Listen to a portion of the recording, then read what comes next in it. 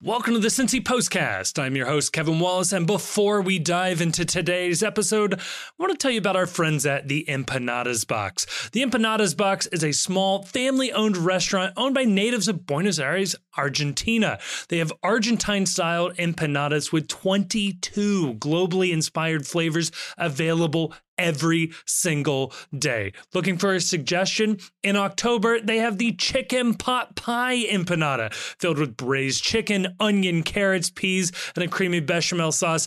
Just perfect for fall. Their empanadas are available for dine-in and carry-out, but the pro move here is actually to get a box of frozen empanadas to take home, and you can find the Empanadas Box in your favorite food delivery apps. Check them out online at theempanadasbox.com for more information, including catering options for lunches, parties, and more. And as a special offer to listeners to the podcast, they are offering 10% off at their Covington, Kentucky location if you mention the Post Cincy podcast at checkout. They're located at 212 West Pike Street in Covington, and I am very happy to report that the staff there are incredibly nice and the food is just fantastic. Thank you again to the Empanadas Box for sponsoring this episode of the Postcast. Oh, and on today's episode of the Cincy Postcast, it's the calm before the storm. We now know who our first-round opponent will be in the MLS Cup Playoffs presented by Audi, covered by the Cincy Postcast. It's our old friends Red Bull New York. We take a look at the situation surrounding FC Cincinnati as we enter into the playoffs. Are you concerned about the recent form of this team? Is the Aaron Bopenza situation well and truly resolved? And will this match actually sell out? Tickets still available at fccincinnati.com. We finish out the episode by doing a deep dive preview, as only the Post can, of this playoff matchup, but let's be real. We've seen these guys 3 times already. You know what you're getting into when you play Red Bull New York. Ladies and gentlemen, that will be your last Postcast before the playoffs start. Let's hit it.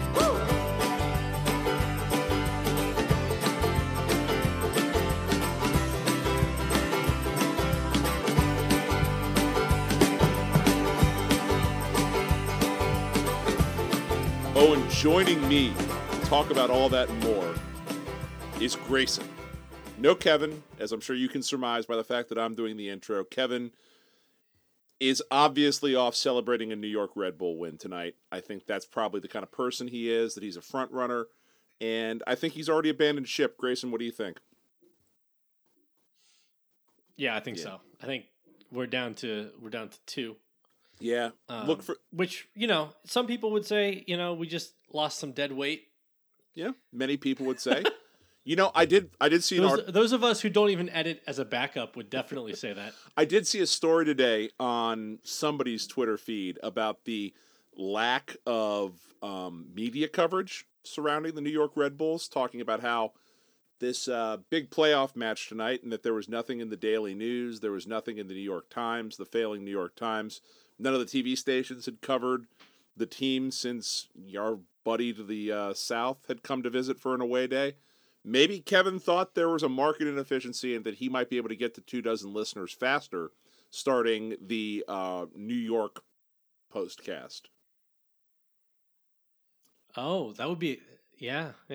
I mean, maybe we get more... Maybe the New York Postcast would get more than 12 listeners, because... all 13 of the fans and the Red Bulls. The what do they call it? The Viking Army. The Windy City. The Windy City? No, I think it's the Gem City. Is that right? It is the Gem City. Yeah. Yeah. They say if you can't make it there, try to make it here. It's the city that never speaks, I think, is what they call it there. I don't know how a city would talk, but I don't know. Yeah, well, it's kind of like how a city can be like a character in a film, right? Like you set a movie in Chicago, like You've Got Mail, right? Like Sleepless in Miami, great movie. You've Got Mail is in Chicago. I thought it was in Seattle, or am I thinking literally of Sleepless in Seattle? Sleepless in Seattle is in they end up in New York, right? I haven't seen that movie in like 20 years. This reminds me of that bit. I'm not sure I've seen that movie. This reminds me of that bit in The Naked Gun where they're just talking about boxers. Like, oh yeah, Kid Detroit. He was the Minneapolis Mauler. He fought out of Toledo. It's like everybody was from some other city that I don't really recall. Yep. Yeah, that was always but like Rocky, like Philadelphia is like a character in the movie, right? Or how like Gotham City is the main character in all Batman movies. Like it's just all about the broody, brooding city that he operates in. By the way, were Gotham and Metropolis always like across like a bay from each other? No, or is that just an invention of Zack Snyder? I think it was an invention of Zack Snyder. And what really made it stupid was that if they were really just across the bay from one another, it feels like Superman could have taken care of Gotham too. That I agree.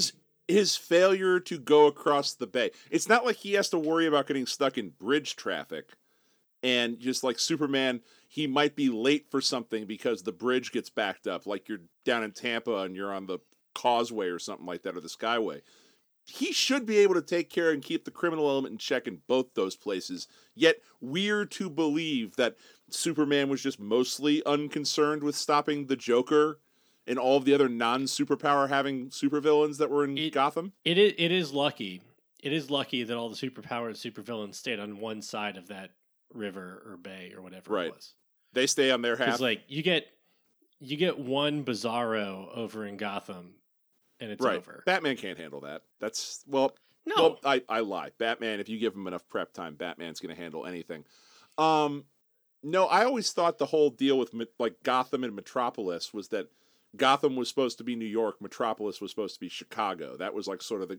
That's always what I. And they were far. Right? They were far enough away from one another that maybe they could plausibly not interact a lot.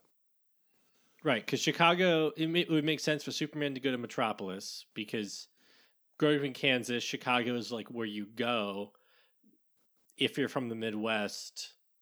If you don't go to Denver. Right. Superman gets his journalism degree at Miami, and like all Miami grads, he goes up to Chicago after he graduates. What's up, Randy? And then Gotham.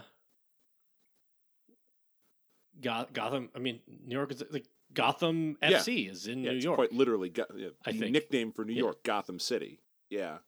No, but you're also talking about Zack Snyder, a man that had the two main characters of the film bond over the shared realization that their mothers were both named Martha. We're not exactly talking a lot of deep writing here. I actually think that that's good. What?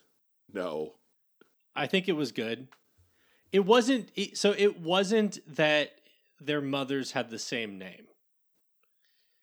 It was that, which by the way, is interesting that nobody pointed that out in like 100 years. I was embarrassed by the fact that I just realized in that moment that, oh yeah, Martha Wayne and Ma Kent were both the same person. So I think the reaction to it was mostly people having not made the connection their entire life, just being embarrassed to admit they never made the connection. Right. But the point wasn't that their moms had the same name.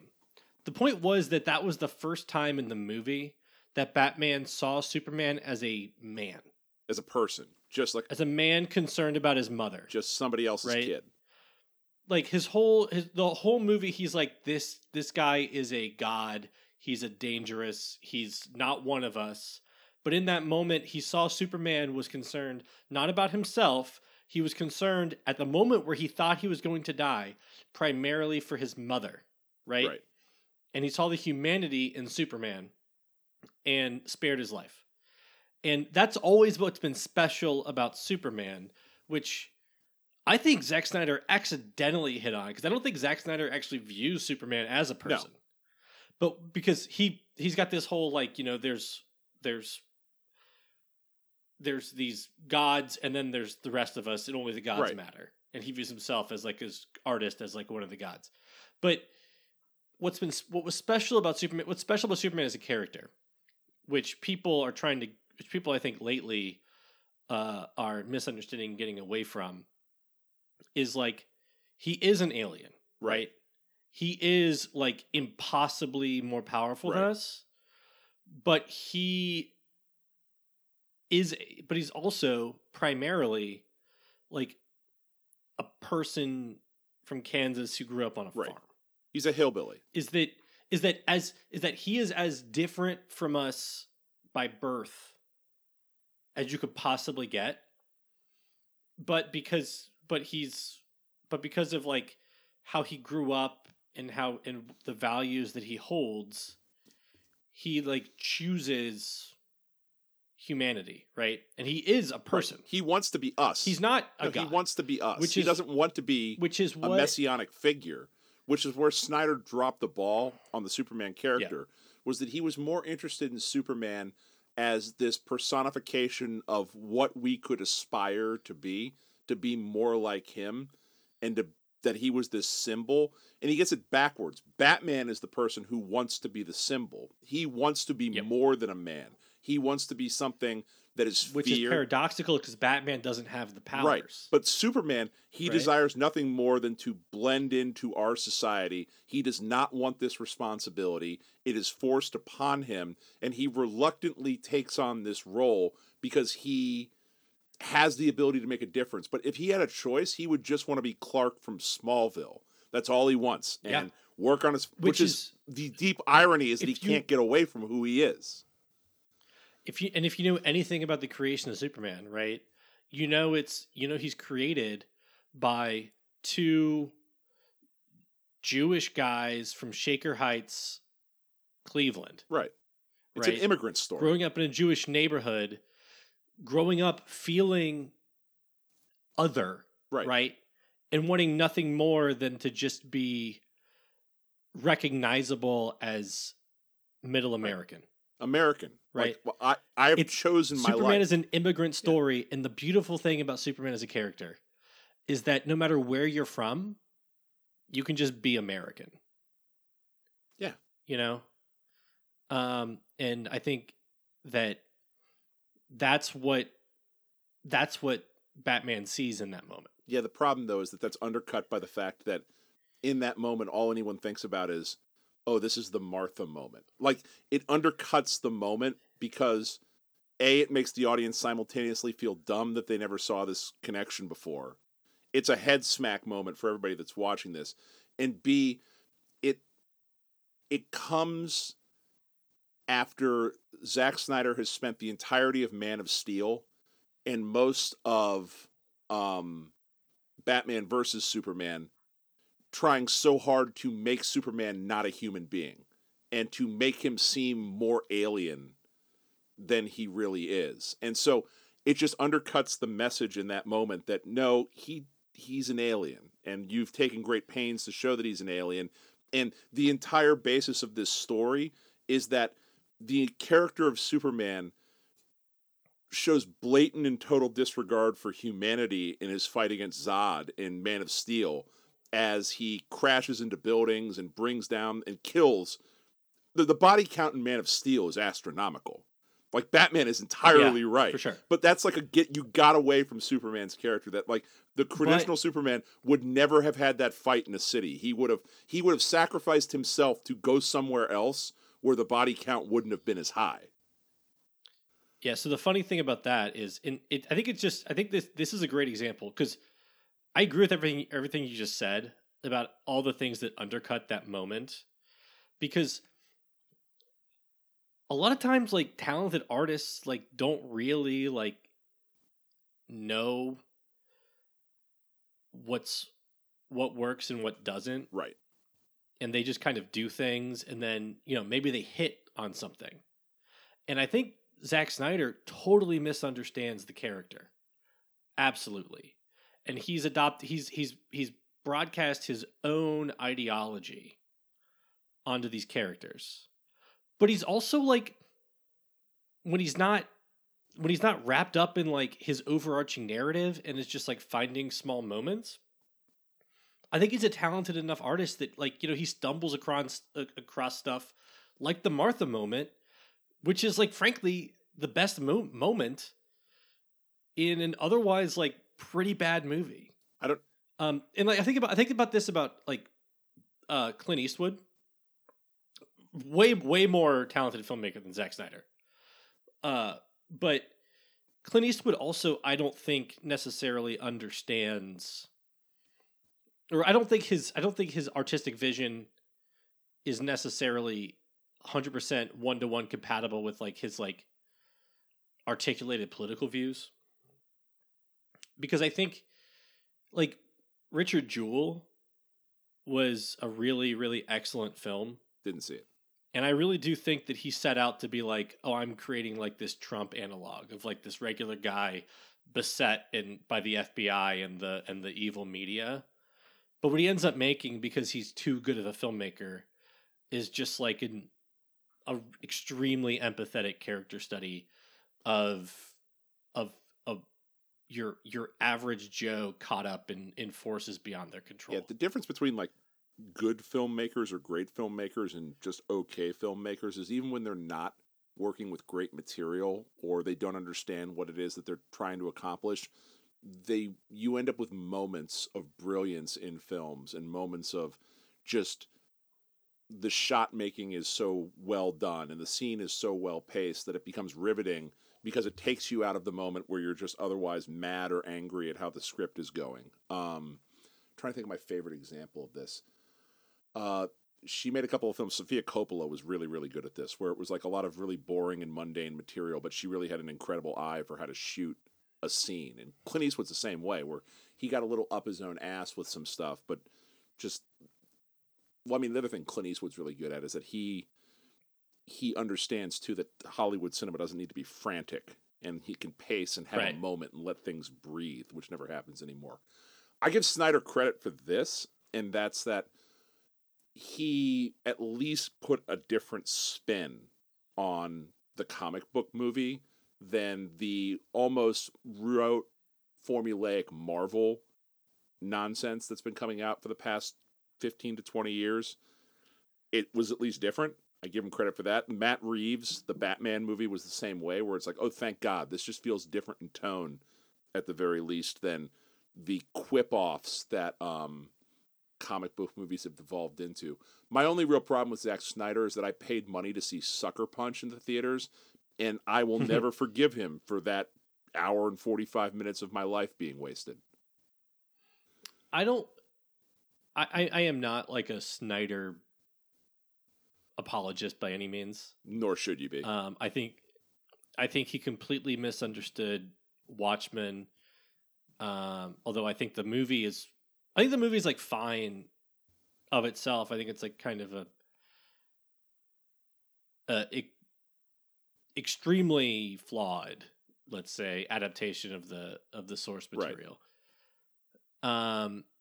But I can't deny that he like makes films. Like he's got like a vision, and he's got like an ideology. There's a plan. And he's executing something, you know, which most of the Marvel movies are not. And I enjoy most of the Marvel movies just like a watching experience, you know, probably more than most Zack Snyder movies, but there's like nothing. There's stuff to talk about when you watch a Zack Snyder movie. Actually, you know, it's like what I was talking about on like reading Ayn Rand. Like there's like it's a rich text. Like it might be like bad, but there's a lot going on. But like there's stuff happening, and there's stuff that you could actually like talk about. The Snyder, I actually prefer, and this is heresy, I prefer Watchmen the movie to Watchmen the graphic novel, just because I think Watchmen the graphic novel has one of the most unsatisfying endings of just about anything I've ever read. And I think that the movie actually fixes a little bit of that. The interesting thing about that is it's Watchmen, and then my other movie that falls in this category of where the filmmaker did not understand the source material at all that he was trying to make, but accidentally stumbled into brilliance. Watchmen is my go-to for that, and the other one's a movie we've talked about before in this podcast, and that's Starship Troopers, where I think the filmmaker did understand the source material. No, he's on record. Verhoeven's on record as saying, "I didn't read the book; it was dour, and I couldn't finish it." So, but he didn't write the script. The guy who wrote RoboCop wrote the script. It was Verhoeven, wasn't it? Verhoeven directed it. He directed RoboCop. There was too, a different right? writer. Was he the same? Worked with the same writer then? I didn't know. I thought Verhoeven did both. Yeah, same writer. Um, But I think Starship Troopers is a great. It is an criminally underrated film. It is so good at what it sets out to do. The other thing that's great about Starship Troopers too is that it's so timeless in how it talks about the march to war and the slow creep of fascism, that it works as a really good analog to how things worked in the build up to the Iraq War post 9/11 as well. Yeah. Like it's almost scary how well it lines up. The problem is like the people that the people that most need to like watch it and take lessons from it probably too stupid to understand what lessons they should be taking. You mean from the people that don't realize Doogie Howser is dressed like a member of the SS the entire time and he is not the good guy? So yeah, I mean, I this is not my original thought, but I think it's exactly correct. Is Starship Troopers is the propaganda film that this society would make and release about their war on the bugs. Absolutely true.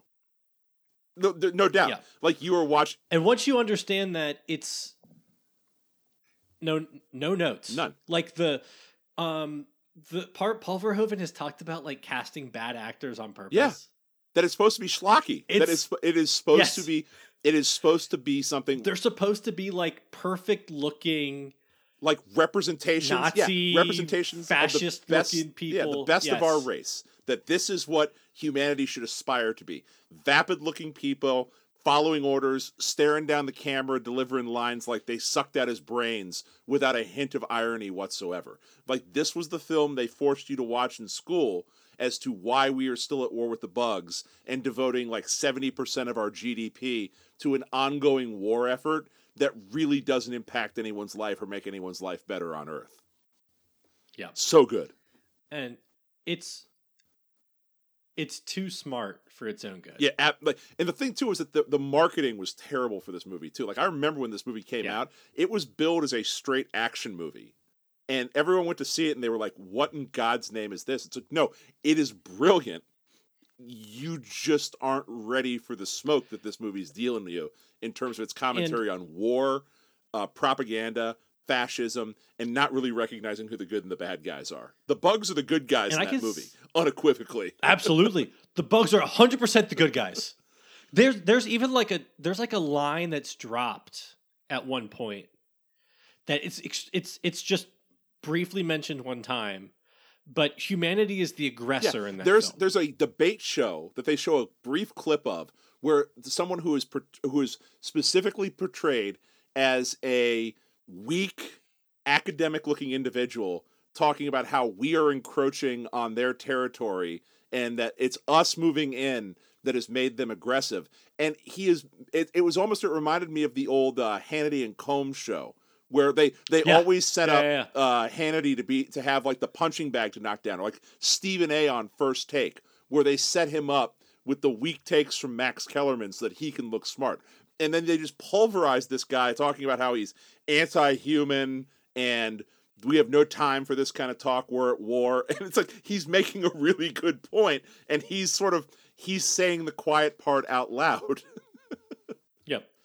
And I've heard people say like, well, I don't really think it's a satire. I think it's just a bad movie, and then they tried to explain that away as being satire or whatever. And like, watch any other Paul Verhoeven movie.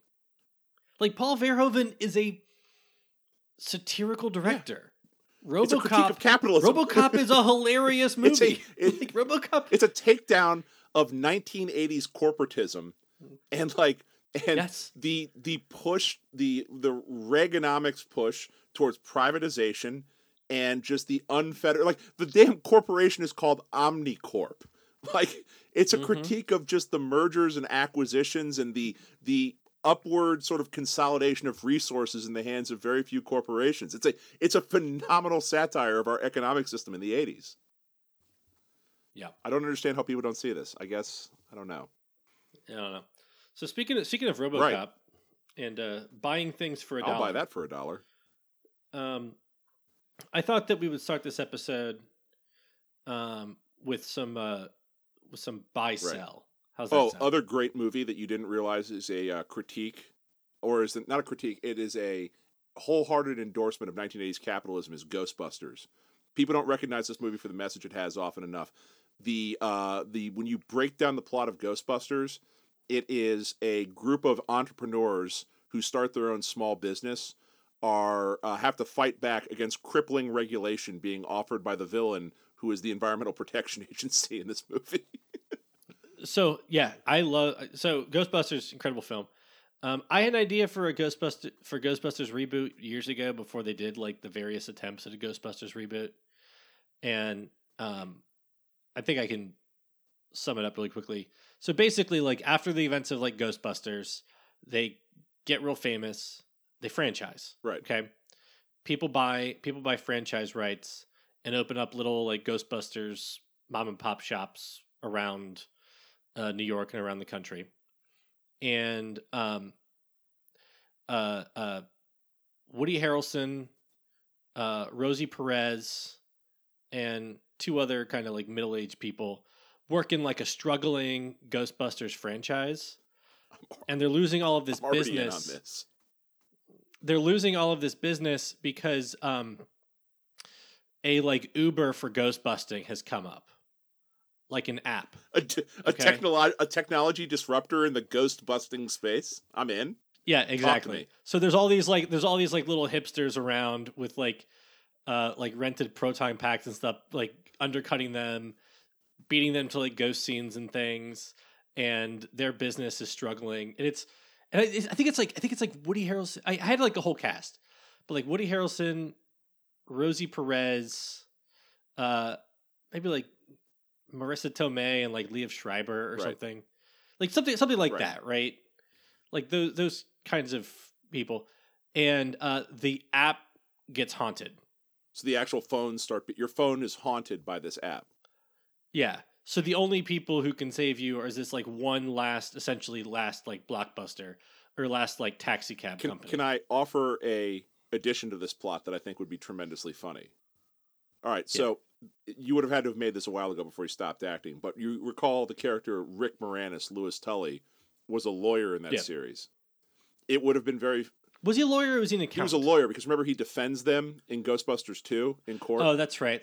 You're right. So he is in this town and he is litigating and lobbying on behalf of the Ghostbusters to try and convince city council to pass an ordinance that will stop these startups from these app companies from doing this because they're not properly insured. They're not real Ghostbusters. It's really putting too much power in people's hands. And so he is also, as part of the plot, attempting to take depositions and doing things to undercut this app from its business model and involved in a lawsuit on the same time. Because I always like whenever we can involve an unnecessary courtroom scene in any movie. Yeah, so I think where the recent one went wrong is like treating like the Ghostbusters like they're being like personally special and now becoming like a story about family or whatever. Right. The movie was about like city economy, like you just said, right? So like just update it for like economic issues that are more relevant for today. What city would you set this in? Because it can't, like we said, the city has to be. New York was very much a character. I mean, should it be San Francisco? I don't know. It's got to be something. What's an objectively funny city for this to take place in? Someplace with like Houston, where traffic is awful, so it makes it harder for the Ghostbuster to get from point A to point B. Someplace where that's like. Maybe, yeah. Or like. I don't know. I'm open for suggestions, folks. Put them in the comments. See if you can write Dr. Cop, attorney at law, into this plot as well. Yeah, for sure. Okay, so speaking of the economy, how about we do a little round of buy and sell? All right, I'm into it. Okay, so this is a soccer podcast, as people know from the first 20 minutes. From the first 20 minutes, half hour of this show. This is a podcast focused exclusively on FC Cincinnati and stories relevant to the local Major League Soccer team. Yep. So buy, sell, the Michigan University sign stealing. No big deal. No big deal. I have no big... I'm selling this as a scandal. Look, the only way that this is a scandal is if you can tell me that they are tapping into some sort of like headset feed or something like that.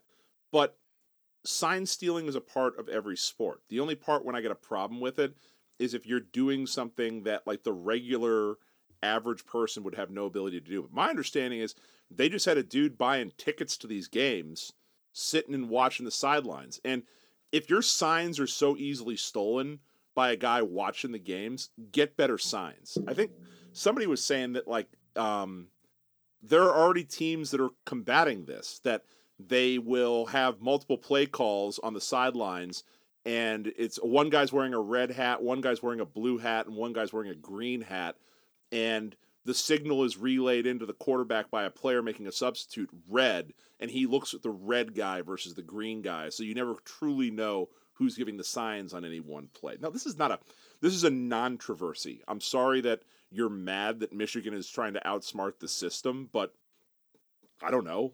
I don't care. I think that the people trying to pretend like they're not doing anything is really funny. Right. And like any stupid little scandal I enjoy for sure. But speaking as an Ohio State fan,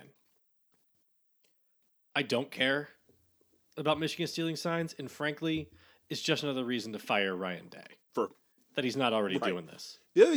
Like he just doesn't want it. Like he does not want it enough. The other thing, too, about all these college coaches is they'd sell their mother and their children down the river if it meant one extra 5-star recruit would sign on. It's the dirtiest sport known to mankind. I'm sorry. You don't get to be sanctimonious about sign stealing. This is so stupid. And it's just, yeah. So I'm selling the hell out of that. Yeah, so buying that it's not buying a big that it's deal. not a big deal, sure. So I was listening to a radio station today, and a Pandora station today, and the Soccer Mommy cover of "I'm on Fire" came on, and I really enjoyed it. Mm-hmm. And I was listening to the lyrics, and I was like, "This song is kind of creepy," when sung by Bruce Springsteen. So what I'm offering for buy sell is only lesbians should sing the Springsteen song "I'm on Fire." I don't think anyone should sing Bruce Springsteen songs.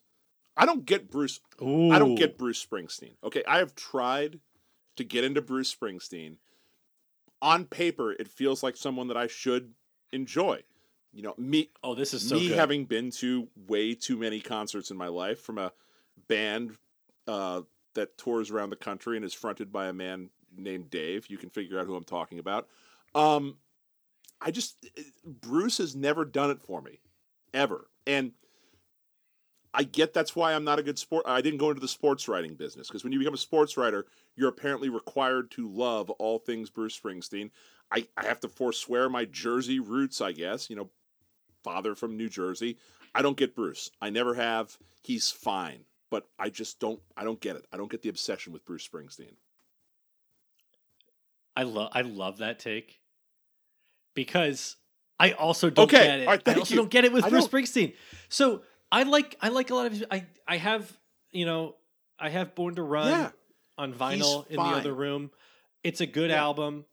But the people that really love Bruce Springsteen, they're not like your working man. No.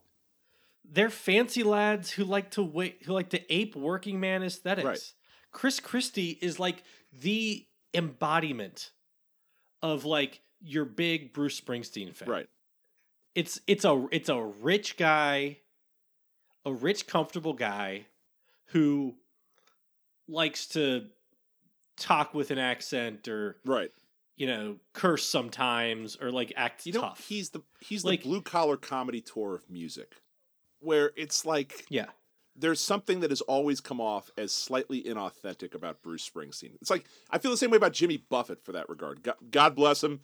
Rest in Jimmy Buffett's fun. His songs are fun. Sure, but like there's a problem that I have with yes. it, where you are selling me Carpe Diem, at the same time you're trying to get me to take your shitty Margaritaville cruise and stay at your Margaritaville resort at Newport on the Levee and eat at your shitty overpriced TGI Fridays Margaritaville restaurant, all while telling me like, hey, lay back, life's a beach, whatever. It's like, no, this is a soulless corporate empire that you have built, and you can do that, but then don't sell me the bullshit that this is all about living free and living carefree and all that. It's the same thing with Bruce Springsteen. It's like, all right, you're a working class hero, then you're charging me $125 for fucking tickets to your show, and everyone there is upper class buying Ticketmaster Platinum.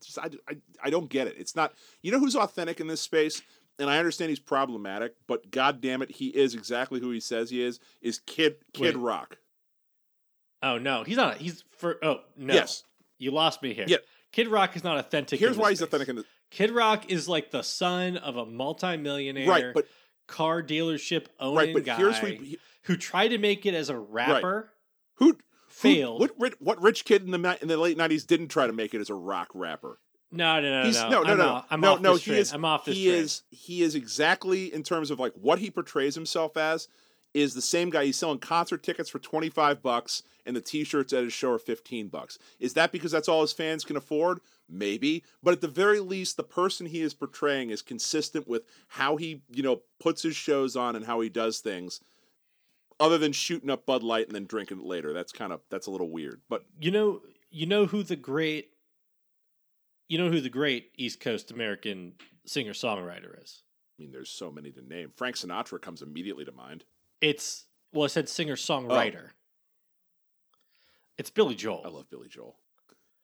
Billy Joel is, like, my most cancelable take is Billy Joel is a much greater artist than Bruce Springsteen.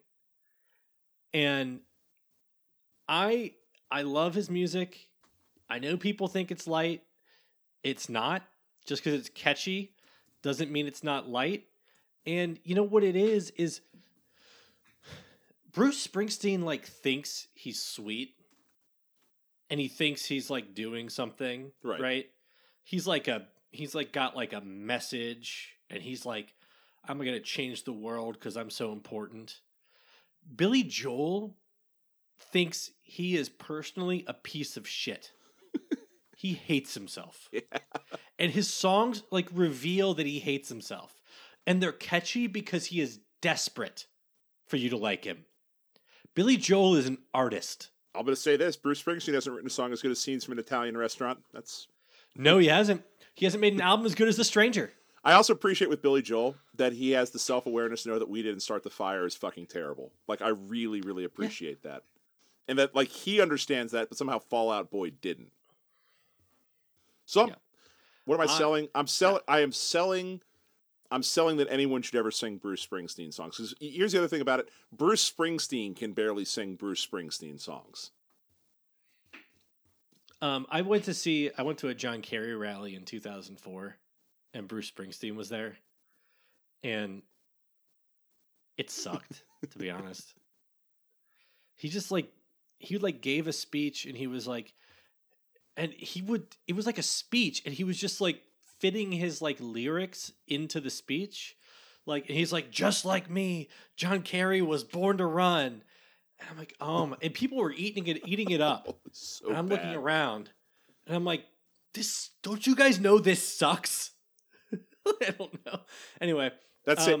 So yeah, I guess we're selling Bruce Springsteen. That same year when I skipped seeing John Kerry in Toledo to go watch the aforementioned Dave Matthews play with Jurassic 5 and Ben Harper, and then Neil Young came and played the entire last set with Dave Matthews. It was an incredible concert. Okay, so buy or sell. Sharon Stone is hotter in Casino than Basic Instinct. I'll buy that.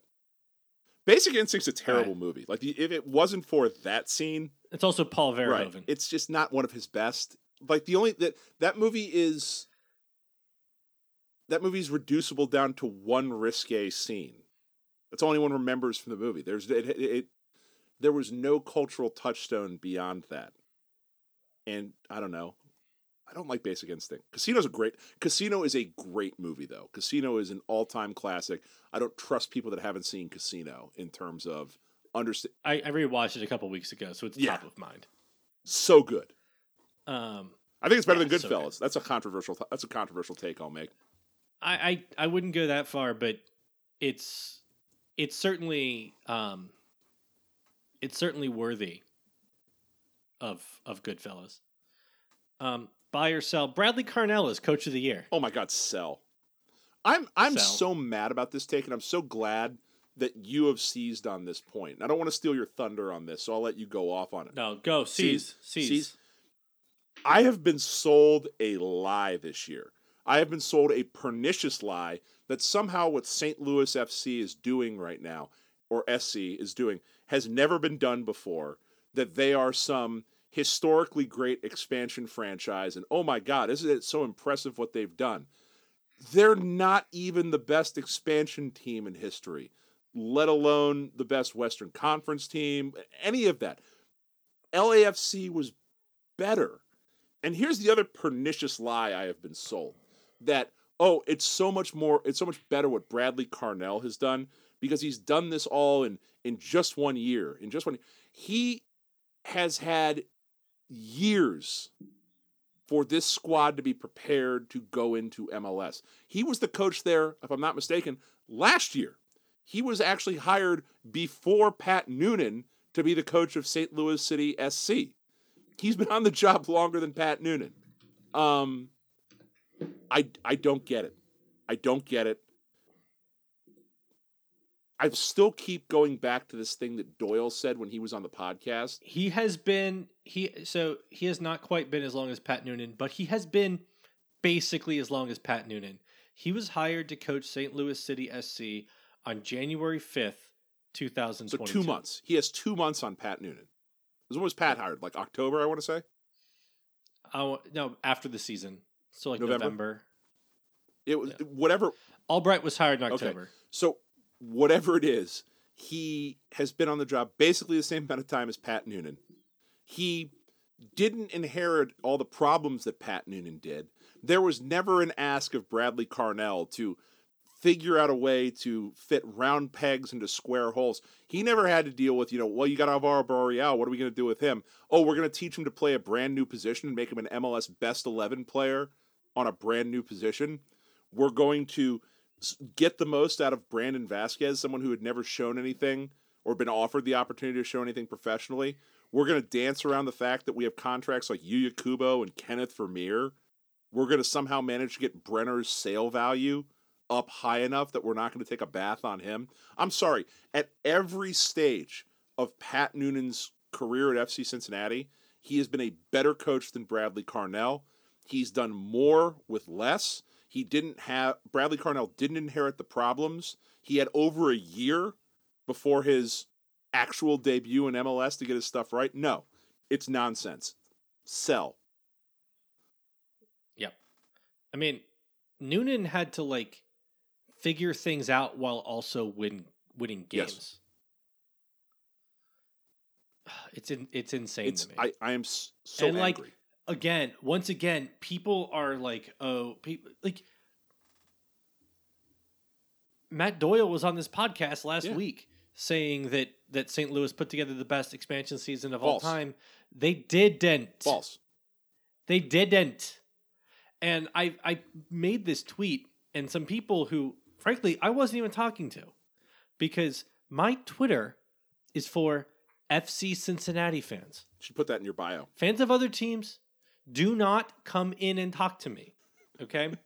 But I people get in and say, well, they had the most wins of an expansion team. Well, first of all, they didn't. Chicago had 20 wins their expansion season. Okay? But number two, we go by points, honey. Dear. We don't go by wins. You know what having more wins and less points means? You lost more games. You didn't finish in first. You finished lower in the standings. We do the standings based on points in this league. In every league. Standings are by points. Oh my God. It's so stupid. And then the other thing too is I keep going back to this, and it makes me more mad every time I think about it. And look, I appreciate Matt Doyle doing the podcast. I appreciate him standing up for his takes. But to say with a straight face, when asked what could Pat Noonan have done to win Coach of the Year this year, said set a points record.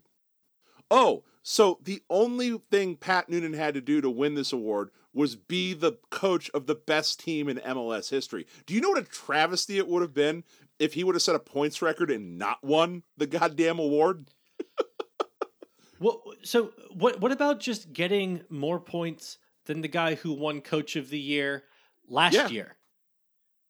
And that guy having come into the season with the expectation of winning the league. How about this? With a settled team that had been good for several years, not walking into the situation that Pat Noonan walked into. What is the argument for? And by the way, the last decade, the Coach of the Year winner has finished within 2 points of the Supporters Shield, and like 8 out of 10 times won the Supporters Shield or was tied on points like Curtin last year for the Supporters Shield. And Carnell will have the worst Coach of the Year season in, I don't know, living memory? What do you think he really, like, what could Pat Noonan have done to win this award? Nothing. I mean, it's like, nothing. do more. He came in last year with worse expectations than Carnell, no time to prep, a disaster of a roster, and a team that MLS pundits had been saying on all of their little podcasts that nobody wanted to work for Jeff Berding, and this team is years away from even being competitive. They just need to bunker down and, hopefully not finish last for a couple of years. And he took that team to the Eastern Conference semifinals and gave the team that won the Eastern Conference the best game that they had all playoffs. And he got basically no buzz for Coach of the Year. And that's fine. That's fine if we're using the established criteria for Coach of the Year. But now this year, we're changing the criteria, and we're giving it to Carnell, basically just to not give it to Pat Noonan. It's funny, too. I remember the takes when Pat Noonan was hired from all these same pundits was that Cincinnati fans need to brace for a multi-year rebuild, and they need to give Chris Albright and Pat Noonan time. They need to give them time because they're going to need to get their guys in. And it turns out that was a lie. You don't need to get your guys in. You just need to be a good coach and do more with what you've got on staff. I just wonder if Pat Noonan would have been, maybe do a few more podcasts, do the interview circuit a little bit more. Maybe he's being punished for that. Maybe he's being punished for his brevity and comments in his post-game interviews. I don't know. I thought, wasn't the whole point of hiring Noonan and Albright that we would start to get some shine from the national media because we're hiring their buddies, guys they played with, and guys they knew? I'll tell you what I think it is. I think the media is shell-shocked by how hard they leaned into the team being a disaster and how committed they were to that take. And they just want to erase it. They don't want to acknowledge it. I have a more insidious take than that. I think that it would cause physical pain for a lot of these people to say anything that could possibly be interpreted as praise for a decision Jeff Berding made. I think he's that reviled within league circles. Yeah, that's probably true. And I think that, owning so they have 3 choices, right? They can either acknowledge that, well, I guess 2 choices. Well, 3 choices. One is, say Noonan did a miracle. Right. Okay. 2 is admit they were wrong and the team wasn't in as bad of a position as they all said.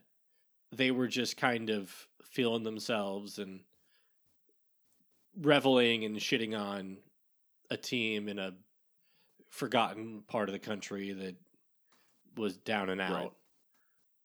Or 3, they can just basically pretend none of that ever happened. Yeah. Option 4. And just say, yeah, well, Noonan, like anybody could win in Cincinnati. It's not impressive. Right. that Noonan did what he did. Option 4 in all this. Have you seen that roster? Option 4. And I'm okay if this ends up being the take out of this. Like, I am okay. Believe it or not. I am okay with Pat Noonan not winning Coach of the Year under this circumstance. That from now on, if you're hired as a coach somewhere and you don't turn the ship around within 2 years, if after year 1 things aren't looking better, be on the hot seat. Why? Because apparently it's the expectation of the norm, and it's nothing special to take a team that has finished in dead last place for 3 straight years and have them in the playoffs in year 1 and have them winning Supporters' Shield by year 2. And if that is truly not special enough to award Coach of the Year for, you should be fired for not doing it. Yeah, I agree. If you don't do the greatest 2-year points jump in MLS history, fired. Yeah, fired. That's expected. That's a pedestrian. That's apparently a pedestrian coaching normal job. Coaching job. You don't even win. That didn't even win you Coach of the Year. And if that's what we're talking about here is a normal, non-award winning coaching performance, then there's a shitload of people in this league that need to be desperately on the hot seat for how things are going. Yeah, like Wayne Rooney shouldn't have been allowed to step away. Wayne Rooney should have been fired. I don't care what his name is. Why? Because the expectation should be that, hell, if Pat Noonan can come to Cincinnati and win, the great Wayne Rooney should have that team, qualifying for the Club World Cup inside of 6 minutes. If lowly Pat Noonan, never been a coach before, assistant under Jim Curtin, if he can come in and do this and not win Coach of the Year, then surely the expectations need to be greater across the board for every single person. Shit, these coaches should be lobbying for Pat to win. They should be talking about what an incredible job it is, because they're all looking like fools if they can't turn their clubs around as fast as Pat Noonan did. Making them all look bad. Maybe that's why he didn't win. Maybe there's a whisper campaign against Pat that he's violating the unwritten rule, that he's the guy at the office or the guy on, I don't know, do you watch Lower Decks, or am I the only person that does that? I don't watch that. Well, you're missing out. No, they had this thing called, I forget what the term was, but it's when the main character, Boimler, starts doing jobs too fast, he makes everyone mad, because you got to understand, you need to keep things slow, otherwise the expectation will be that you get more done during your day. And if you do that, then you're ruining it for everybody else. So maybe that's the problem here, is that Noonan made everyone else look so bad with this turnaround job that he's now being blackballed by his fellow coaches and members of the media who want to hold people to low expectations. That's my take. All right. It's a good take. Next one. Buy or sell that instead of going by seed each round, the higher seed should just get to pick their own playoff opponent in order. I love this. I've had this take for a while, because then you get the motivation of, oh, they picked us. They don't even respect us enough to want to play us. But it offers you the opportunity as the higher seed to pick the matchup that works best for you, as opposed to the team that didn't finish with whatever record it is. No, I absolutely love this. I think that this should be done in all sports. I'm surprised the NFL specifically hasn't done this, because this would be absolute must-see TV. The selection show would be absolute must-see TV, where you would have like one coach and the team captain sitting at a table, and they would make Pat Noonan and Lucho go up to the microphone and select who they are playing, and then the camera would cut to the team they're playing, and they get the death stare going back and forth, and the announcers would be like, oh, we can't believe it. We thought for certain they would select New York, but that's a matchup nightmare for them, so they went with New England, the team that's losing its head coach and is in a free fall right now. I would love that. I am so in on this. I'll buy that for every dollar in my wallet. All right. Well, I also buy it. So rather than belabor the point, if this was FC Cincinnati's option right now, between New England, Atlanta, Nashville, and spoiler alert, New York Red Bulls, who beat Charlotte tonight. Clobbered. Who would you pick? New England, far and away. It's Same. All right. So let's make this interesting. We'll take New England off the table. The second choice I would make is I would choose Nashville. Yeah. Nashville hasn't Nashville not scored in the last 4 games. They don't or something score. Like that? Like if you look at their or 4 goals in the last 5 games. If you look at their average goals per game between the first half of the season and post Leagues Cup, they're scoring I think 0.7 goals per game, 0.6 goals per game post Leagues Cup. They haven't looked good. Haney Mukhtar has fallen off a cliff in terms of his production. The team looks bad. They're in an awful run of form, and they play on natural grass, so you don't even have the turf issue going back and forth in there. Easy away day for the fans. Nashville would be, if we're taking New England off the table, Nashville would be the team I'd most want to play right now. Results in history Nashville aside. has failed to score. Nashville has failed to score in 4 of the last 5 games of the season. Oh, absolutely. Like, that's why this system is so nonsense, is that you're getting a Red Bulls team that chronically underachieved the entire year for FC Cincinnati, that's coming in red hot, that just beat this FCC team a couple of weeks ago. They wouldn't even be in my top 5 teams I'd want to play in this playoff bracket right now. Yeah, so Red Bulls...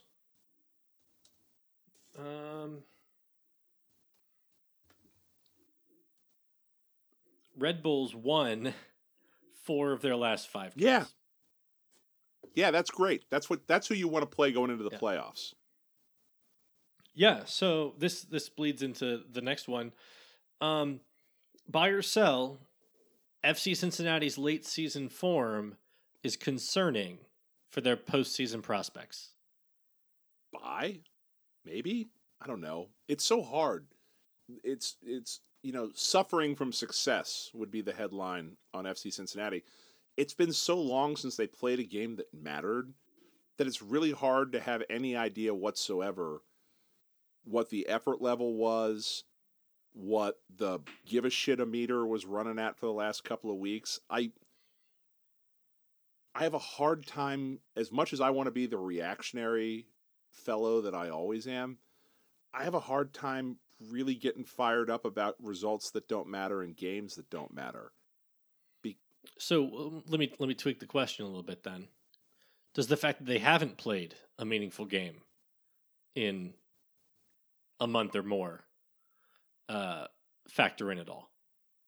Yeah, I think it does actually. And it's worrying because you don't know, this team's never been in this position before.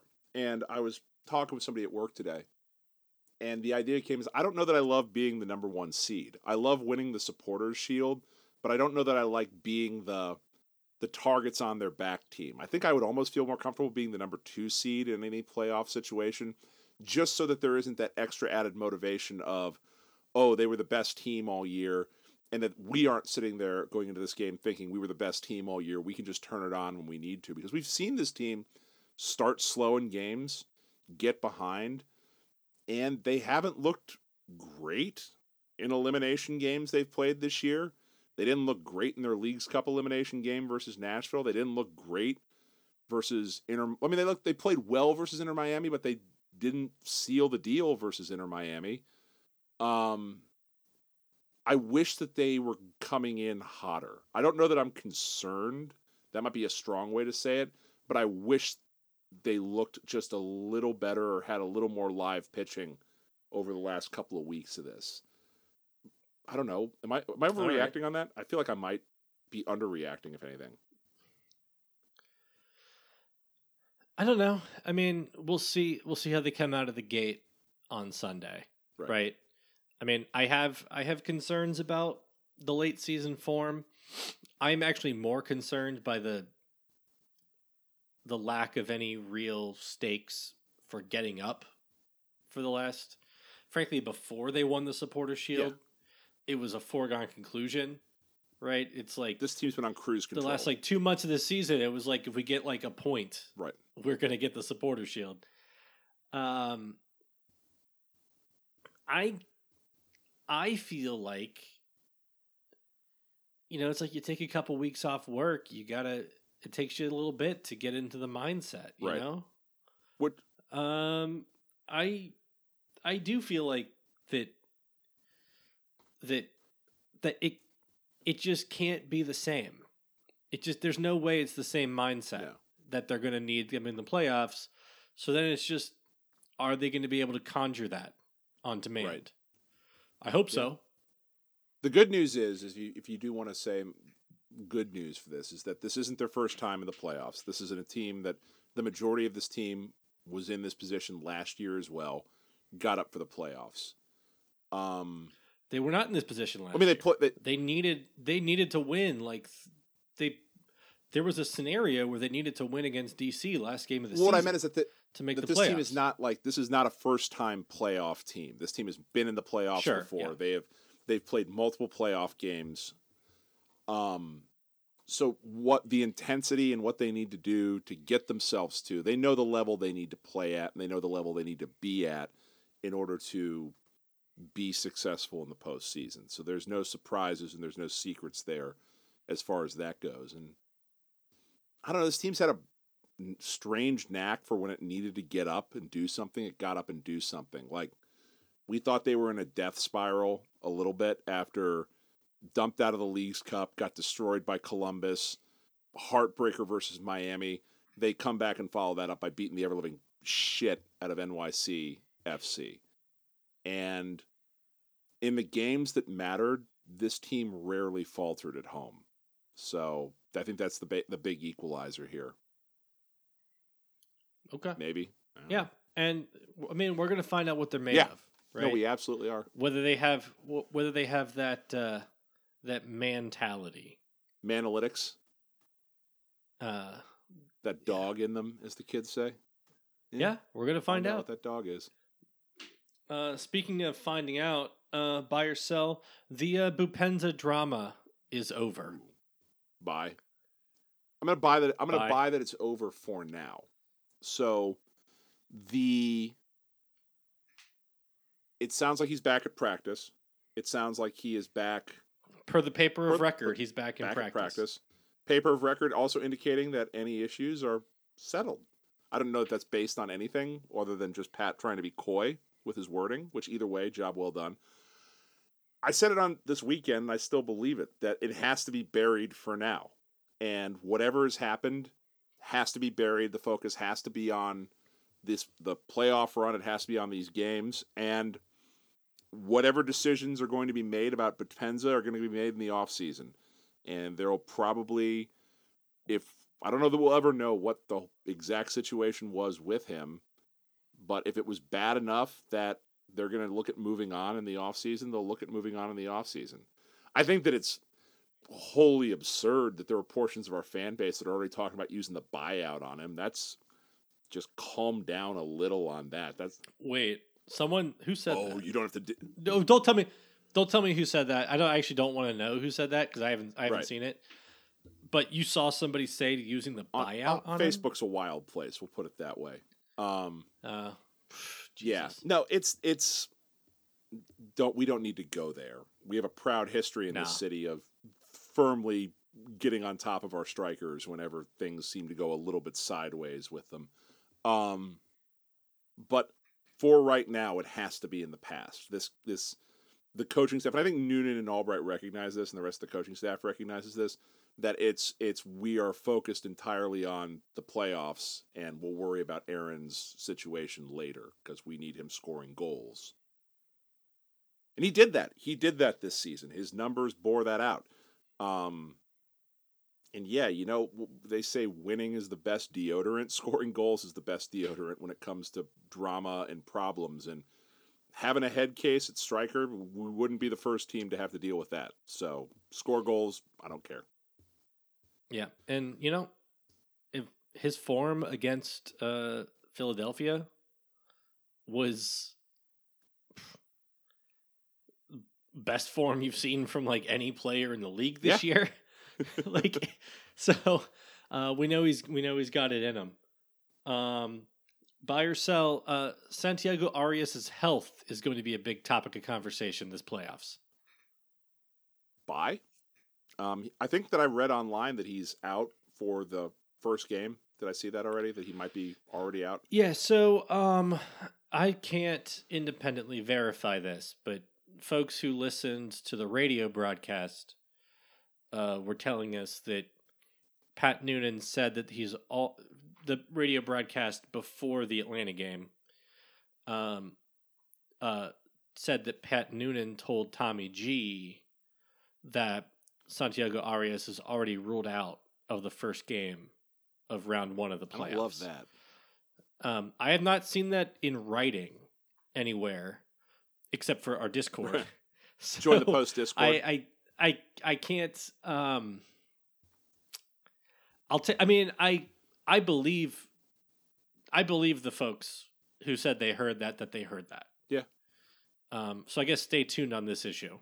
But I also buy that this is going to be a question mark for the playoffs because I think Arias will have a big role to play if the team wins MLS Cup. All right, here's a question for you. Can FC Cincinnati win MLS Cup if Santiago Arias is not healthy and is not playing in this tournament? Yes. Do I think they will? No. Yeah. He's so dynamic in terms of what he brings to the table over anyone else they put on the field. Like the upgrade in what Arias can do versus Alvis Powell in that space is it's night and day in terms of how much more threatening Arias looks with the ball in the attacking third. Just it's almost sublime. And you put Powell out there, and it feels like a gaping hole on one side of the field, both offensively and defensively. And that's no knock on Powell. He's a very serviceable MLS player. He's just not Santiago Arias. Yep. I have two more. I'm loving this. This is great. All right. Buy or sell. The playoff game Sunday will not sell out. Will not sell out? Sell. It'll sell out. Yeah? I'll put it this way. If it's close to being a sellout, they're going to do some funny math with the tickets. You're damn sure they're going to put up 25,513 in that game if it's anywhere near a sellout. But no, it'll sell out. I think that they're almost a victim of their own success a little bit in this regard, in that, so getting an FCC ticket is actually kind of hard this year. They sold out just about every game, and I think people just assume the games are sold out now, so I don't even know that people know that you can still buy some tickets to this game. So I tend to believe it'll be a sellout just because, A, the weather looks pretty decent, knock on wood, for the match right now. They did draw a little bit of a tough time slot in terms of 8 p.m. Sunday on a school night, but it's playoffs, man. It's the first playoff game in TQL Stadium history. It would suck if this didn't sell out. I think people will step up. I think it'll be a pretty raucous environment. I don't know. Do you really think we're not going to sell this game out? Well, I'll tell you what. I think there's two things working against them. One is it does look like the playoff tickets were priced a little high. Yeah. Because the dynamic pricing from the team is already lower than what they were offered to season ticket holders for the season ticket holder presale. It's not a good look. Which is something I don't think is a good look, but I don't want to get into that point right now because, I mean, honestly, whatever. Right. And two, I think 8 p.m. on Sunday, that I think is a lot of trick or treating night. Is that Halloween? Tuesday's Halloween, right?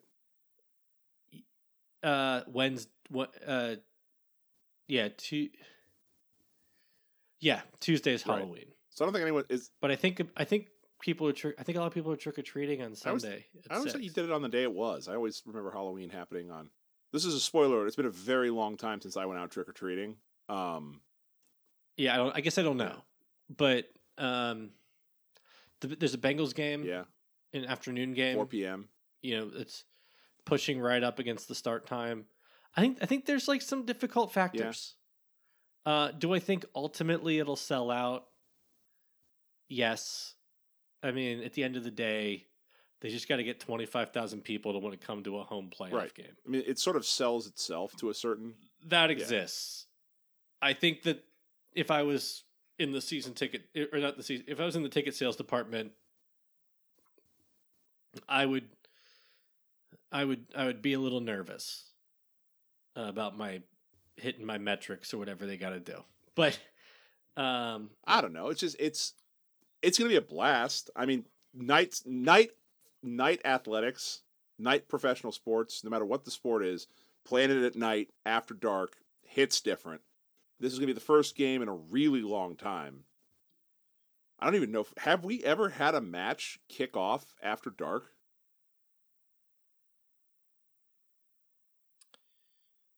I don't know. All I know is we've never won the same day as the Obviously. Bengals. I mean, Jonah will let us know if that had actually happened. But no, I feel like the last I after dark game we had at TQL Stadium was the U.S.-Mexico game, which was a November. that was it after dark. It just feels different. It just, everything hits different. They do, when you're walking into the stadium and you can actually see the lights on the side of the building, if the supporters are popping strobes and flares, you see those. I mean, that just, it gets you a little more hype. There's also something, too, to just a sporting event where there's that crispness in the air, where you got the jacket on, you can, you feel a little fall. I can't wait. Like, you shouldn't need to get hyped up for this game, or you shouldn't need a reason to buy a ticket for this game. If you're listening to this podcast and you're one of the 12 and you don't have a ticket to this game, I don't know why you're still here. I don't know. But I'm happy you are here. Please keep listening. Okay, so last one, and I've got a little preface for this one. Folks who listen will know. Those who don't know, I'm going to explain. We had a little bit. We have an ongoing moratorium on mentioning a certain player for Inter Miami. Well, CF. you have the moratorium. It seems to not be impacting me at all these last few episodes. Christ. And Chief served one punishment and has transgressed 2 additional times since then. We're not sure what the punishment for round 3 is, but the punishment for round 2 is he has to go see Dinesh D'Souza's 2000 film, 2000 Mules. So, Chief, buy or sell your ticket to 2000 Mules. Have you got it? It is not 2000 Mules. It's called Police State, number 1. 2000 Mules has already come out. And the answer is no, I have not yet gotten it. I'm having a little bit of some cognitive dissonance right here in that I am very willing to watch this movie and offer a review to the people of the podcast. I really do have a bit of a problem giving my money to the man. This may be a discussion to have with Kevin when he returns to the show from parts unknown. I may beg off to be allowed to pirate this and watch it just so that I'll say you can pirate it. You don't have to buy a ticket. I don't know that I want. You do have to spend your time watching. Maybe we can talk about. This is not me attempting to negotiate my way out of this punishment, and I understand there will be a worse punishment coming afterwards. I accept that reality. I don't know that he needs my $15 for this ticket. He doesn't need your money. I don't want to give him my money. So he's just going to spend it. He's just going to spend it. No, or drugs. Another movie, which would be even worse. Yeah. Put it up your nose. That's a way more productive use of my money than another movie. Yeah. So I'm selling the fact that I have bought a ticket because I have not, and I do not want to buy. So this is a non-buying situation. All right. Well, that does it for buy sell. Should we wrap up segment 1? I think that does it. Buy or sell. Boy, there's a bunch of ESPN shows. They could definitely use this as a segment idea, I think. Call Tony Reale for this one. All right, so that was buy or sell. Stick around through the ad read that Kevin sent to me that he's already recorded, so I don't have to do it because just not that kind of night. I'm not into that tonight. Too much soccer, too much drama, too much talking. You heard my voice enough. So stick through the ad break, and we'll be back on the other side with a preview of the playoffs. Let's do it.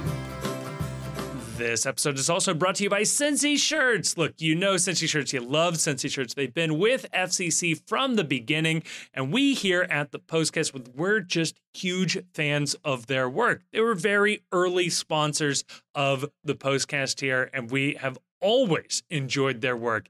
If you head on over to cincyshirts.com, that's Cincy with a Y, shirts.com, and check out using the promo code ThePostCincy, all one word, all caps, you will get 10% off your order, and you let them know that we sent you. Like, they have MLS and MLSPA licensed FCC gear available online and at their 2 retail locations in Hyde Park and Fort Mitchell. If they don't have your size on the shelf, they can print you one on the spot. That is a fantastic feature and something that I have used as well. So again, special thank you to Cincy Shirts. Head on over to their website or check the link down below in the description for the promo code ThePostCincy for 10% off your next order. And a huge thank you to Cincy Shirts. And we're back. Buy or sell, scintillating. I love this as a content idea. We need to bring this back in the offseason. In the 11, out of the 18, getting a little stale, I think, at this point. Good talk. I'll take that as your acknowledgement that, yes, in fact, we do need to move on from that. Yeah. I think we could get more creative with our segments. With our off-season segments. Kevin wants to do mock trials in the offseason. How do you feel about that? We'll have to get some folks from the Discord with who have appropriate experience. Yeah, not me. Couldn't be me. All right, so allegedly we're an FC Cincinnati soccer podcast. You wouldn't know that by listening to the first segment. We've got a game this weekend. We already know who the participants are going to be, thanks to New York Red Bulls' absolute domination of Charlotte this evening in the wild card round or the opening round or whatever they're calling it of the MLS Cup Playoffs presented by Audi and whatever other sponsor, Continental Tires, Captain Morgan, DoorDash, whoever the hell else they've sold this to right now. Mentioned on the podcast. As mentioned on the as sponsored by Audi MLS Cup Playoffs Cup, as also mentioned by the PostCast as well. New York, what was your reaction when, I'll say, that third goal went in and it became very inevitable that we were going to be playing New York for this series? Yeah, I mean, I wasn't thrilled. No. Yeah, I mean, I imagine like going through your day, like you're an operator of public transportation, and you're just like going through your shift. You're like taking tickets, letting people on, letting people off, and you look up because you operate transportation in Nagasaki, and in 1945, and yeah, that's about how I felt. Yeah. There was a. I was like, this has nothing to do with me. This was just going to happen. There was nothing I could do to prevent this. This was just little Thanos level of inevitability here. I had already made my peace with the fact we were playing New York. I had placed a non-insubstantial wager on the Red Bulls this morning, so you boys having a good day when it comes to the gambling apps. Gamble responsibly, 1-800-GAMBLER if you have a problem. Oh, shit, I had to buy or sell on the gambling. I forgot to write it down. Could you do this real quick? Sure. Sorry. Impromptu. Buy or sell. Nobody would have cared about that Iowa State Minnesota call, except for legalized gambling. Oh, buy. Absolutely. Like only. I'm convinced half of these decisions only occur because, or these highlights only get shown because degenerate gamblers are losing money. Also, if you are betting on those kind of Big Ten games, you deserve to lose your money. Like, that is just. The house is always going to kill you doing that. And I say this as someone who had the under this weekend in Wisconsin versus Iowa, Minnesota, not Iowa State. No, it was Wisconsin. Was it Wisconsin, Iowa this weekend? I think Minnesota, Iowa. Who did Wisconsin play? Either way, I got brutally murdered by a late Wisconsin touchdown that busted the under in that game. Don't bet the bottom of the Big Ten. Don't do it. It's a den of sadness down there, and you will never be better than the sharps in Vegas at predicting that level of nonsense. So yeah, New York Red Bulls. I didn't want to see this team. I don't want to see this team, but I'm going to ask you this. Grayson, did they fire their entire wad tonight? I do believe in wasting goals. Yes. Conceptually, right? Like, they definitely wasted some goals tonight.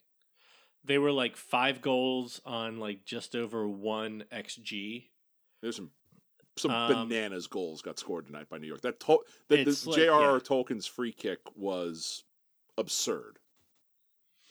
Yeah, I mean, ultimately, in the long run, you're the back of your baseball card.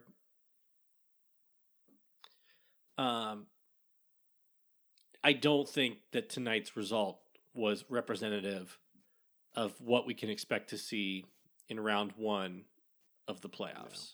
I hope not. However, could they still, could Red Bulls still win the round 1 playoff series? Yeah. Sure. Are they going to do it by scoring 5 goals a game? No. Charlotte was terrible tonight too. Yeah. Absolutely atrocious. Yeah, I don't know. Yeah, I don't know what was going on with them. They weren't great this season, obviously. 9th in the East. Right. But they were as bad as any team that I've seen play all season. No, it was almost like they gave up the first goal and just collapsed at that point. They were mentally spent after conceding first, and silly giveaways. They had no ability to possess the ball whatsoever, but they were also non-threatening on the counter, and they just, by the end of that first half, they just looked shell-shocked. They didn't want to be there. They looked like the stereotypical type of team that was so excited to make the postseason that it never occurred to them they'd actually have to play a game when they got there. And I know this because I've seen the Bengals look this way multiple times in the pre-Joe Burrow era of football. Yeah. I talked about having that mentality earlier. Red Bulls were getting to every 50-50 ball. That's what got Charlotte down early. Was Red Bull was just taking the ball from them and beating them to every ball that every 50-50 ball. And if FC Cincinnati is going to get beat to 50-50 balls, get beat on headers, they're not going to have a great time. No. So we're just going to. I think our team is mentally tough. I know this team is mentally tough because this team has been through so much. I don't expect them to play the game Charlotte played. I don't either. They've got that game in them, though, and we've seen them have that game this year, which is kind of low-key terrifying. But as somebody pointed out earlier this year, every MLS team, even the good ones, lay massive eggs over the course of a 34-game season. My thing with this game is that looking at it objectively from the outside looking in is that there are a number of things playing to FC Cincinnati's strengths in this. Number one, Charlotte has one way to beat you, and that's Karol Swiderski. And anything they're going to do is going to go through Karol Swiderski. They're very easy to defend in that regard as well. FC Cincinnati has multiple ways to beat you. There are multiple people on the field at any given time who can cause you nightmares in terms of matchups. We still haven't seen that game from Brandon Vasquez yet. It's lurking out there. If it happens in the playoffs, that will be amazing. But between Vasquez, Acosta, Barrial, Bopenza, and if he's on the field, even Santiago Arias, there are a number of guys that can absolutely ruin your night on FC Cincinnati. They also can physically match up with New York. Charlotte's center backs, particularly, did not match New York in physicality at any point during this game. That will not be an issue for Yerson Mosquera and Matt Miazga in this game. Cards have reset. That's a good thing for Matt Miazga because I expect that he will pick up multiple cards during the course of this series. I think that for this game, the other thing working in FC Cincinnati's favor is that New York had to get up to play this game. They had to get up tactically to play Charlotte, and they're now going to be traveling on a short rest week and a short prep week to play Cincinnati. And I know they've played 3 times this year, and this will be their 4th time. So there aren't a lot of secrets between these two teams. It's just different in the playoffs. And getting that intensity level up, FC Cincinnati only has to do it once this week. New York has to do it twice. There's an energy cost to that, and there's only so much that you can withdraw on the bank in terms of getting yourself up to play high-level games like this. So I want to feel more. I'm trying to talk myself into feeling more confident about this than I probably should. Yeah, I mean, I think all of that is right. I would throw. So, Red Bull has played us tough all year. Let's throw out the game right after the clinching the supporter shield, where there was like 7 rotations. The team was profoundly hungover. But even so, like up in New York, they took the lead first, and we had to claw back and steal that in a match one. without Lucho Acosta. It needs to be said. Fair, yeah. And then in Open Cup, they scored late and took us to penalties. So this is a team that has played us tough, and they play everybody tough. How Good they run of how they form do coming it, into this. how they do it, I don't know. I think Red Bulls are a massive indictment on the league that they just let teams play that way. Yeah. But it's not going to be a surprise. So Kivy said in the Discord, and I agree with this, that I would be a lot more forgiving of the Red Bulls play style if they actually were the New Jersey or the Newark Red Bulls. I think I would be a lot less angry at how cynically they play soccer if they were branded as Jersey as opposed to New York. Yeah, I think that's right. Utterly irrational take. But remember, we have our own jersey, right? We got Matt Miazga, middle of the defense. And we got Obi. Got Evan. Right? Jersey pride. Evan Loro, also Jersey. Obi's not from Jersey, but he has Jersey attitude. I really do believe that. Obi, Obi could fit in. Just get him a tracksuit, he'll be fine. Tracksuit and some Taylor ham. Junior Moreno, he's got that mustache. He's looking more Jersey every day. Aaron Bupenza breaking rules. That's very New Jersey. That's very mob of him. Yeah. So, Lucho's got little guy energy. That's also very New Jersey. Absolutely. So I forget what question I'm trying to answer here. But who's more New Jersey, New York Red Bulls or FC Cincinnati? I think we're out Jerseying them currently. Yeah, and we got folks from Philly. Philly is Philly's basically New Jersey. Yeah, Albright is basically from New Jersey. Yeah. Kenny Arena, not from New Jersey, but if you told me he was from New Jersey, I'd believe you. Certainly wouldn't fight you on it. Who's the least least New Jersey person on FC Cincinnati? Brandon Roman Vasquez. Celentano. Roman Celentano just looks wholesome Midwest. Like, he is Clark Kent. He's the Clark Kent of this team. There's absolutely no doubt in my mind he would be out of place in Gotham City. Oh yeah, he would get eaten up.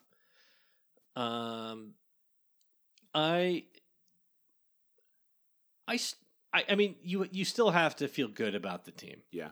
We've said all types of stuff.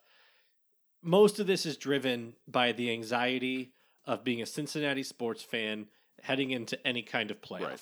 Okay. And we're trying to, at least I personally, in my mind, is immediately gravitating toward the things, anything I can possibly think Johnny of. Johnny Cueto dropping the baseball.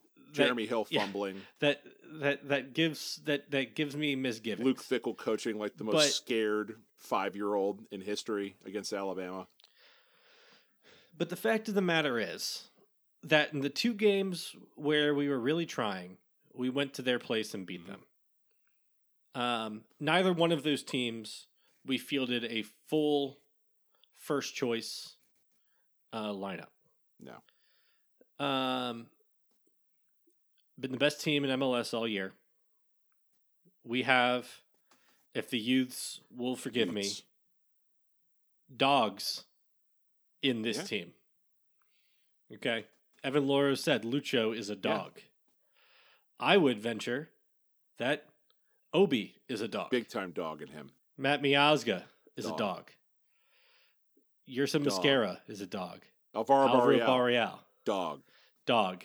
Santiago Roman Arias. Celentano. Dog. Brandon Vasquez. Dog. He's got that dog in him twice. He's got double. Aaron Bupenza. Dog. He's got golden retriever energy. Right? He gets loose sometimes. We haven't set the invisible fence up yet, but he's a dog for sure. You occasionally have to put a post on Nextdoor every so often trying to find him, but Bupenza's that dog. Junior Moreno. Dog. What about Ray Gaddis? Dog? Ray Gaddis is a dog. Yeah. Come on. The Lord allows him to be a dog. The Lord gives him those buttons, those dog buttons. Yes, those dog buttons. Elvis Powell. Dog. Yeah. Halsey. Don Baji. Dog. Brett dog. Halsey, dog. Baji, definitely a dog. Yuya Kubo.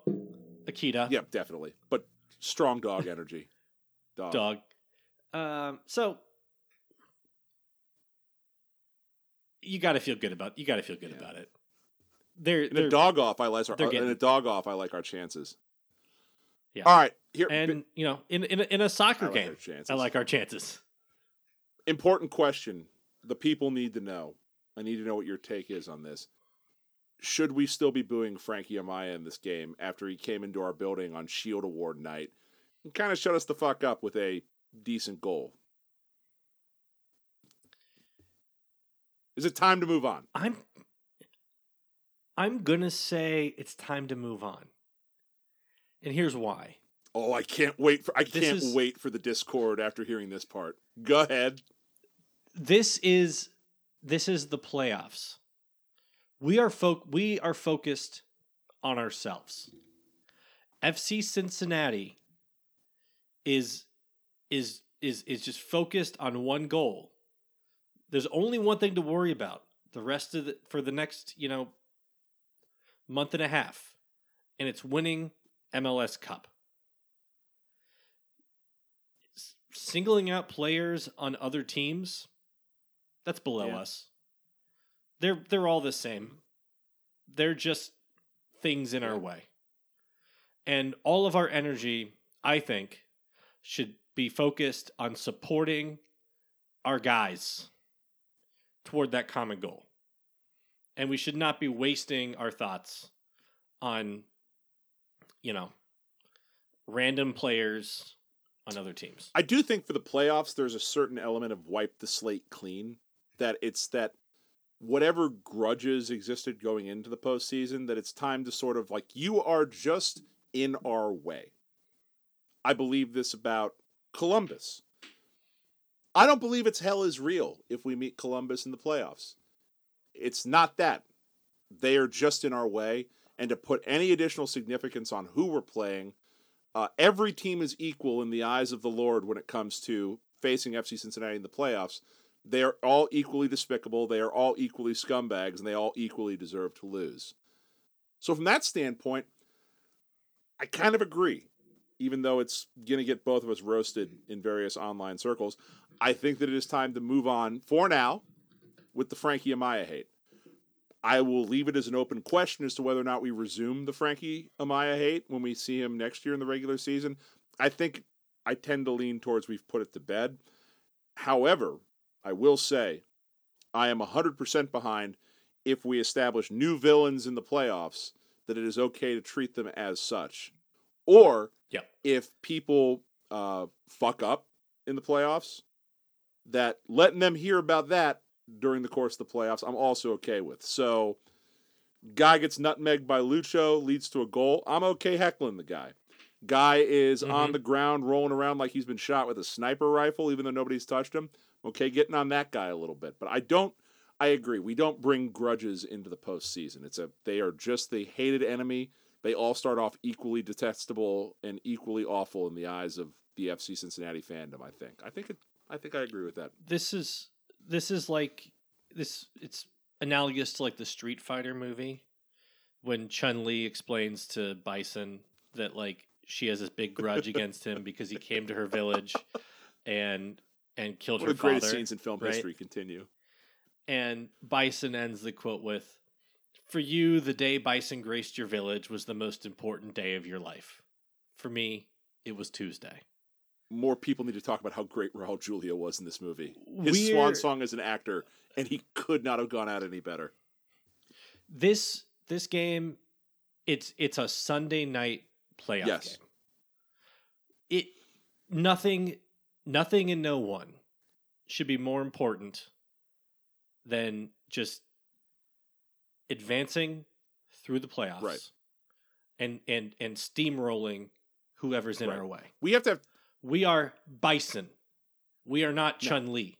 It's Tiger Woods mentality. Tiger Woods wasn't playing Phil Mickelson. Tiger Woods was playing Tiger Woods. He's going to do his thing. And that's the joy of being the Supporters Shield winning team, is that you play your game. It's gotten you to be the best team so far in the league. If you play your game, especially in this new format where it's 3 games and not just any given Sunday when it comes to the matchups, you play your game, you do what you did the entire year that got you to this point, the odds are you're not going to lose 2 out of 3. So, yeah, make it a Tuesday. Don't make it a big day. I like that. Make it a Tuesday. Obscure reference, but I think it would play. Yeah, I think so. We reach the moment of truth. What do you got this game as for a final score? I'm going to go 1-0 the FC. Yeah, that feels really right. That's what I would have done if you hadn't done it. But in the interest of being different, I'm going to say 2-1 to the FC, but the 2 is quick, and they get one back, and we have to sweat out a second half up 1 is where I think I see this going. That also feels right. I think that it is of paramount importance in either scenario to score the first goal.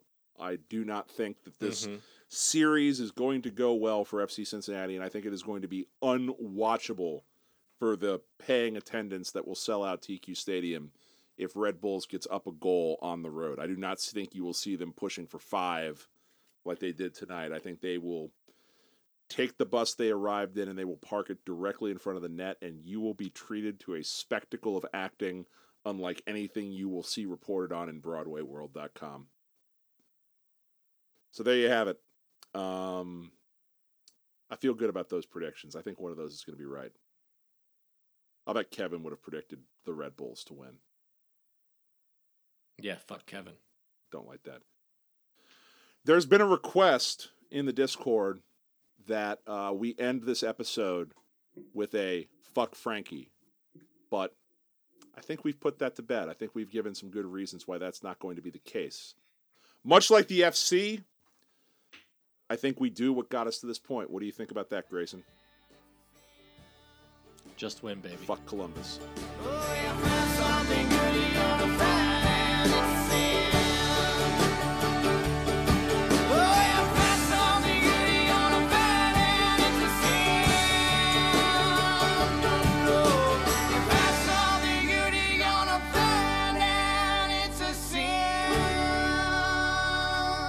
Thank you so much for listening to this episode of the Cincy PostCast, which is a production of The Post Cincy. You can check us out at thepostcincy.com for all of our written content as well as links to our social media. You can follow us on Twitter, and as well you can join us on our Discord server. You can find links to that server both in this episode description as well as on our website. That is where most of our conversations are going on. We have a lovely community there talking about FC Cincinnati, MLS, anything and everything else and everything in between. We also want to give a huge thanks to Jim Trace and the Makers for providing all of the music you've heard throughout this episode. They're an amazing local Cincinnati band. Again, more information about them is in the description of this episode. And if you enjoyed what you listened to, and you've made it to the end, so I'm going to assume you liked it, or you just can't reach your stop button, please like us, review us, subscribe to us wherever you are getting your podcasts. That is going to be really, really helpful. But more importantly, share this with a friend. A personal recommendation helps spread a podcast so much further. So please share this if you know somebody in your life who's an FC Cincinnati fan, an MLS fan, somebody that you think would enjoy this. Pass it on over. Thank you so much again for listening. It blows me away that people continue to listen to us, and thank you so much again.